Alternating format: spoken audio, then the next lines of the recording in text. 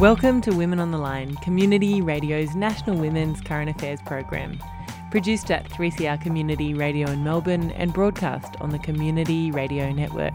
I'm Nicole Kirby.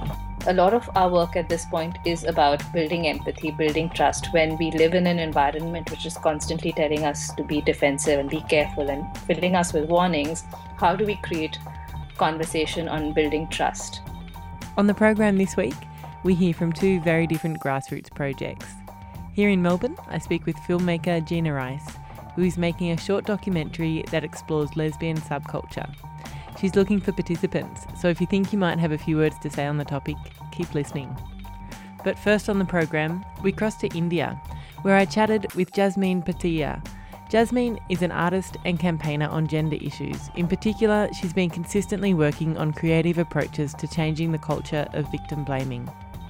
She's been shining a light on the ways in which women often have a fear-based relationship with public spaces, and the ways in which men are responsible for changing cultural attitudes in which sexual harassment is part of the everyday. Jasmeen's been working on a project, Blank Noise, since 2014 and has innovated public discussions, art projects and online campaigns that confront sexual harassment and sexual violence. Hi, my name is Jasmeen Bhatia. I'm an artist and I facilitate Blank Noise. Blank Noise is a volunteer or action hero-led collective. Action heroes are individuals from across cities, towns and geographies and different countries now who commit to eradicating sexual and gender-based violence. Action heroes step up to victim blame, and action heroes commit to saying, I never ask for it. In essence, we also work in building the action hero identity as anyone who believes that he or she has the ability of and power to influence and build a safe space. So we engage with individuals and mobilize individuals to participate in the public discourse around addressing and ending sexual and gender-based violence. Can you tell me how and why Blank Noise started, Jasmeen? Well, Blank Noise started back in 2003. I was a student at art school at Srishti in Bangalore, and I was preoccupied with questions around participatory art practice and art that could heal and be confrontational and be built by many. And I was also experiencing street harassment ever so often. And not that I was experiencing street harassment every day, but I realized that I was carrying the threat and fear of experiencing street harassment and not really having a community to go to. And if I did bring it up with my peers and friends, I realized that it was being dismissed of as just teasing, as just a prank, as just catcalling, and not being given the seriousness that I demanded. So I think both questions around art practice and questions around why aren't people talking about it? Why is there so much silence around it? Both of these put together led to wanting to create a space for a conversation as an artist. And so that resulted in Blank Noise. It was actually part of my final year project at art school. And at that time, I just got all the girl students from campus together. We were only 100 and, got them to a room and asked them to make a mind map with the word public space. And in less than 3 minutes, we had only negative associations with it. And that gave the basis to propose the need for further dialogue. So since 2003, I see Blank Noise as a conversation that has been built by many, many individuals who've contributed in varying capacities over the years. And all of Blank Noise is built on the lived experiences of its action heroes. So over the past decade and more, we've built a series of actions and interventions that are designed to tackle the fear-based relationship women have been taught to have with their cities. We've been building testimonies of sexual violence. And while we started in response to street harassment, and a large core of our work has been in response to addressing and understanding and dealing with street harassment, I think that given that we work with attitudes, we are at this point sitting with the idea of how do attitudes transfer spaces? How do attitudes permeate spaces? In particular, how does the attitude of victim blame transfer geographies, cultures, identities, spaces? Victim blame carries through in media, in police station, in courtrooms. So we're looking at how do attitudes permeate spaces and identities and geographies at this point. Do you want to tell me about the campaigns that you've been involved in? And I know you've really initiated some quite creative actions and campaigns, so I'm really curious to hear about what you've been doing and what Blank Noise has been doing. Well, some of the things that we've been doing back from 2006 onwards, we would call for this action on being idle in public spaces, where we would invite women and individuals to be action heroes by simply occupying public railings, leaning back, and making eye contact. And what does that do? When you've been taught to just get home fast, to not loiter, to not wander, what does that do to both your lived bodily experience, and what does that do to the nature of the place? So that really built a conversation on the identity of the participants as being action heroes in the process. More recently, we've been meeting in public parks. We've been doing this action called Meet to Sleep, where we meet in public parks and we take a nap.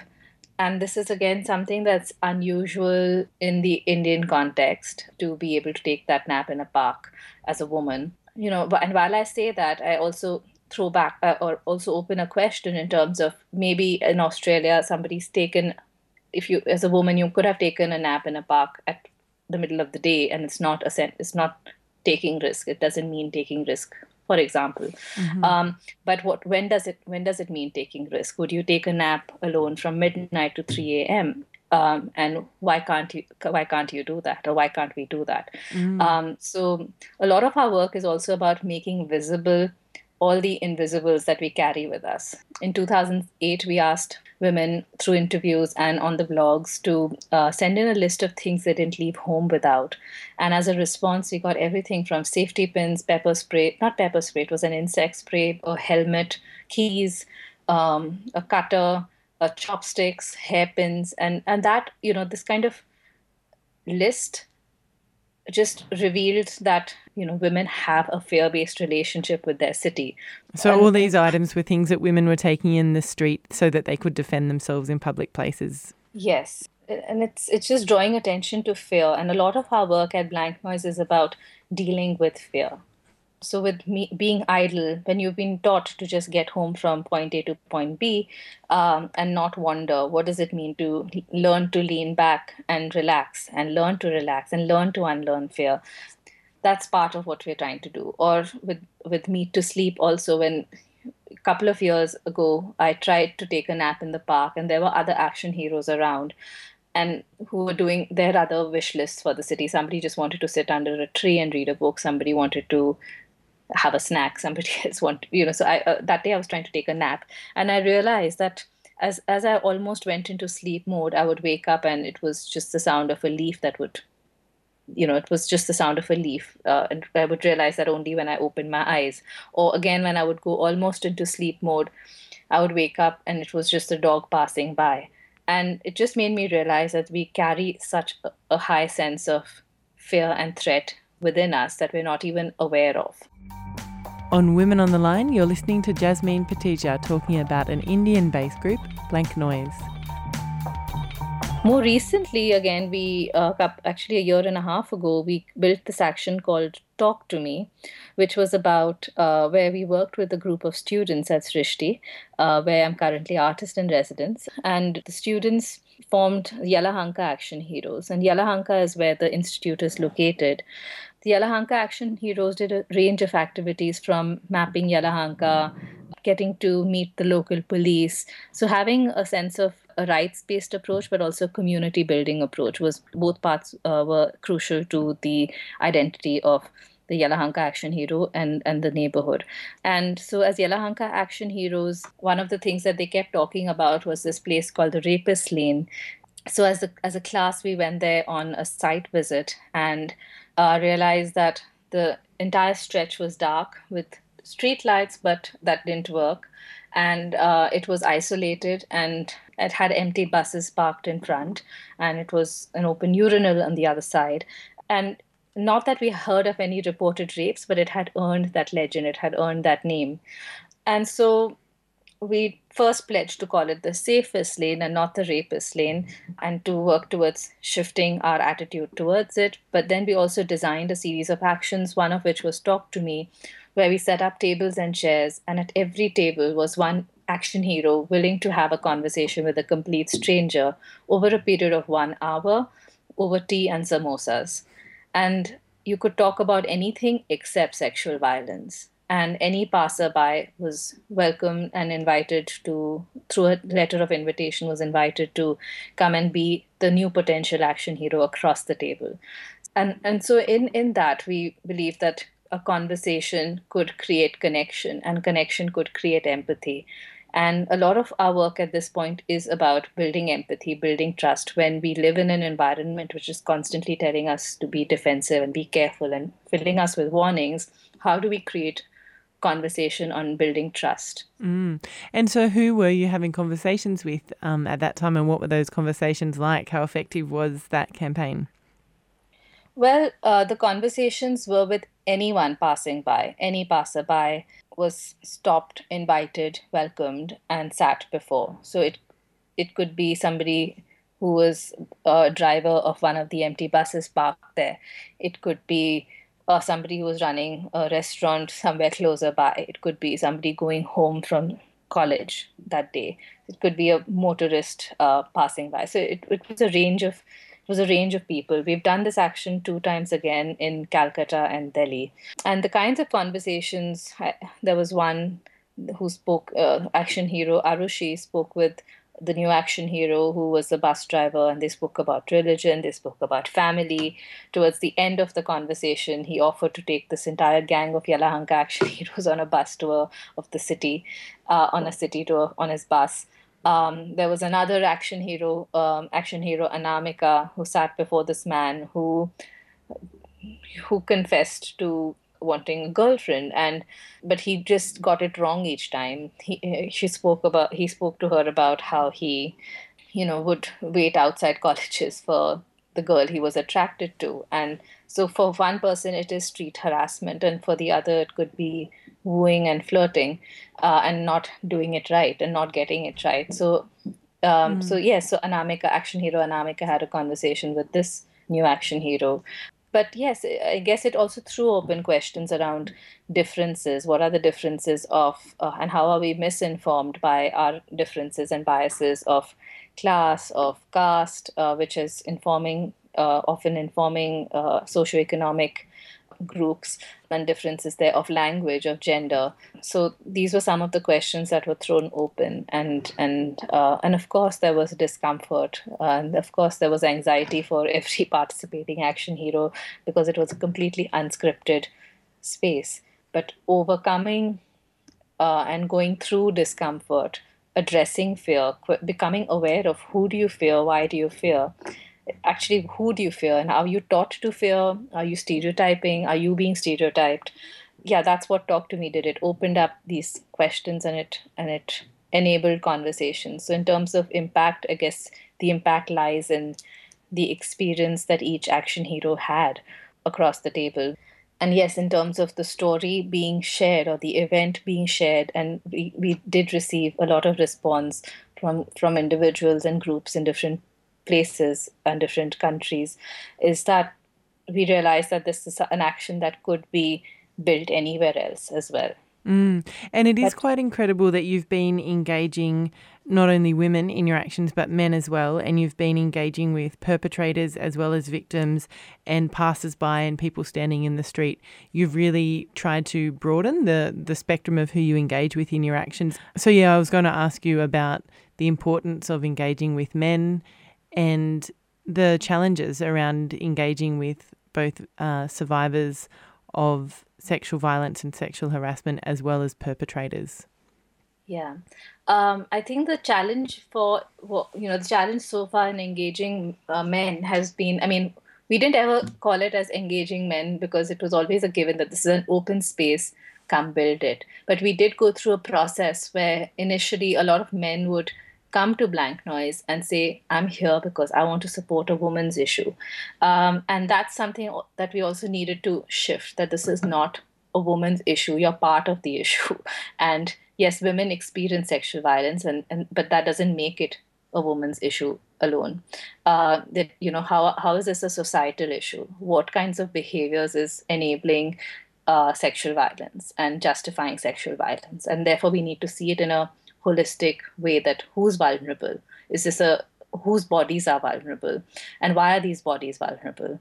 But you have to identify how, as a male, you've been allowed and you've been certain values have been ingrained in you as through patriarchal ideologies, that and how do we see this as an issue that of patriarchy and as a societal issue in a holistic way, to and then engage with this rather than coming in as a supporter alone. I mean, support is good, of course, but how do you invest more, and where do you locate yourself? So that's been part of what we're doing at Blank Noise.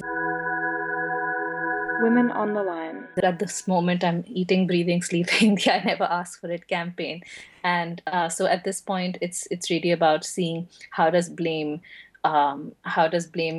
we tackle victim blame from which across communities, and how does the campaign get co-created, and how do different communities say I never ask for it? So this is when I guess this is when I can see collaborations with a diverse set of communities happening with this intention to tackle and end victim blame. And you are interested in opening up that campaign to a global discussion, is that right? Absolutely, yes.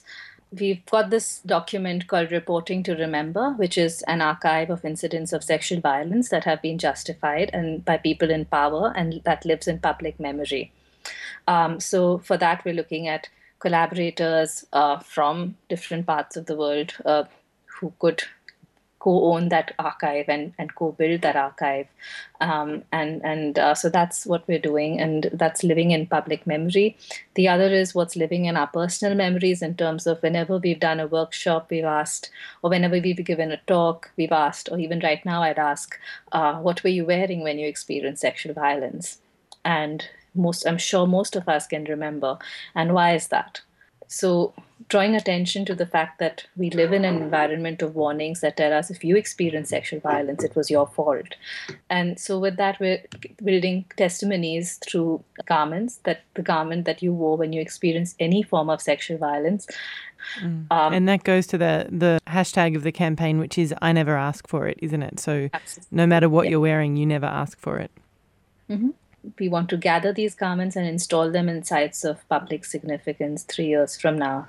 And so that's what we're working on. And as we're collecting garments in India, it would be wonderful to hear from individuals, collectives, organizations, and activists in Australia towards making it locally relevant there. Yeah, so if people in Australia are interested in engaging with the work that you're doing, how would they be best to do that? Well, our email ID is blurt, B-L-U-R-T, blurt, blanknoise@gmail.com. We're also on Facebook and on Twitter with @blank_noise. And we could connect right there. We also have a Facebook group called a Facebook page called I Never Ask For It. And every Friday we've started releasing one testimony.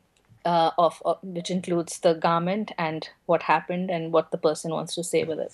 It's been really great talking to you and hearing about everything you're doing, so thanks very much for joining me. And I also wanted to mention and congratulate you that you recently won a Public Art Prize for the Talk to Me campaign as well, didn't you? So congratulations on that. Thank you. Thanks very much, Nicole. It's been lovely talking to you. On community radio around Australia, you're listening to Women on the Line, produced in the studios of 3CR Melbourne. I'm Nicole Kirby, and you've been listening to Jasmine Patija. She's from Blank Noise in India. You can check out their website at blog.blanknoise.org, and you can email them at blurtblanknoise@gmail.com or go to their page ineveraskforit.org. Next up, we speak with Melbourne-based filmmaker Gina Rice, who tells us about a short documentary she's got in the works called The Lesbian Rules. Thanks for joining us on Women on the Line this week, Gina. You're welcome. So you're a student at VCA yes. and you're about to produce a film. Can you tell me what it's about? Very simply, it's about lesbian subculture in Melbourne. but it's kind of got more layers than that. It's kind of an attempt to explore, I don't want to use the wrong word, but rules within the lesbian subculture. It's based on my experience in my kind of process of my sexuality and kind of figuring that out, and stuff that was told to me when I was kind of unsure about everything, and people kind of said some ridiculous stuff, like comments about the lesbian community, and some coming from lesbians themselves and some coming from people that aren't within the lesbian subculture. And it's kind of an attempt to myth bust some of those ideas, also just in order to explore different takes on what people think. I mean, some people think that it is a real world, like the lesbian world, and it kind of, you can identify, certain traits and guidelines within it, which like might sound ridiculous to some people. Trying to explore labels, terminology, what's right and wrong. Like, is it wrong to call someone butch? Some people may think that's, detrimental. Some people might think that's, empowering. So that kind of thing. Trying to get a large scope. So you said that you were inspired by your own experiences to start making the film, and that people had told you ridiculous things. What kind of ridiculous things had they told you? What kind of myths are you aiming to bust in the film? Okay, well, one that I particularly remember was that someone told me, a lesbian actually, told me that you would always find a butch lesbian and a lesbian in a couple, and you would never find two butch women together or two feminine women together. And so that really freaked me out initially, because I kind of didn't realise that there was kind of heterosexual kind of rules within the lesbian community. And I was like, where do I fit in that? Like, what am I, into, and will I fit into these kind of rules? As I've gotten older, I've definitely realised that is, in my opinion, not true. How mind-boggling to be a young woman just coming out and entering into a world where there's all these rules that you have to abide by. I know. You have to learn first and then abide by. Very scary. Women's on the line. That was women on the line. Women on the line.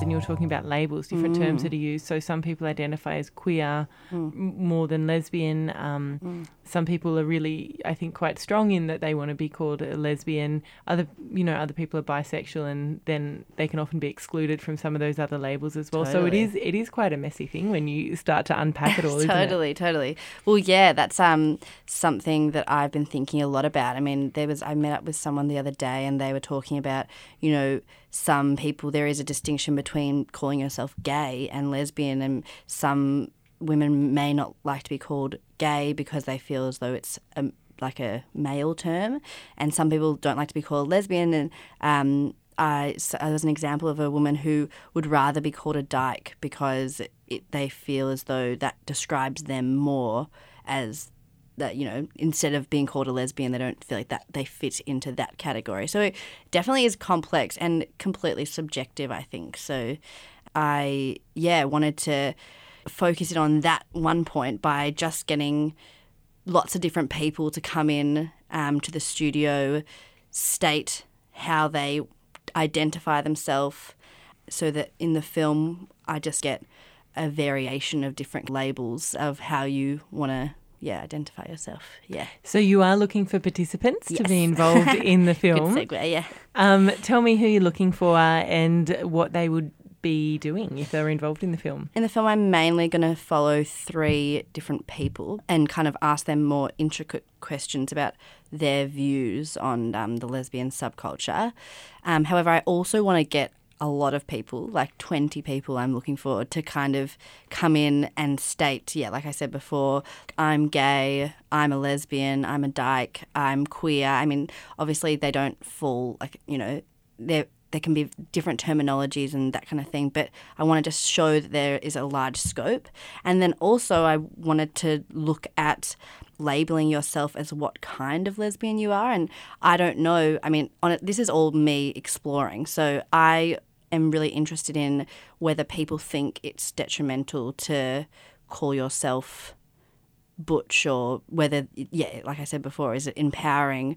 So I want to get people to come in and say, I don't like to label myself, or I'm a dyke, or I'm butch, or I'm femme, that kind of thing. Anyone that can come down and be a part of it and say their piece, you know. So you're looking for people who are lesbians, gay, bisexual, dykes, queer, women of all those persuasions, who identify with any of those labels or more, to come and be involved. You're making the film at VCA. Mm-hmm. So how can they get in contact with you if people would like to participate or if they'd like more information? So I think the best way probably would be to email me, and I could send them the details directly. So my email address is Gina. How do you spell that? That's Gena, same word, Lida, Lida, dot RIESS @gmail.com. And if you could just put the subject heading, the lesbian rules, so I know exactly what you're contacting me for. It's going to be fun, going to get people down, have food there, and just kind of sit in the studio and do a very quick vox pop, just like, you know, one sentence, and to kind of get a little glimpse into what people think. And I think it's important. Yeah. Great. It's wonderful hearing about the film, and I'm really looking forward to seeing it. So we might touch base again with you later when the film is produced. Thanks. Thanks All for right. joining us, Gina. Thank you for having me. And that's all for Women on the Line today.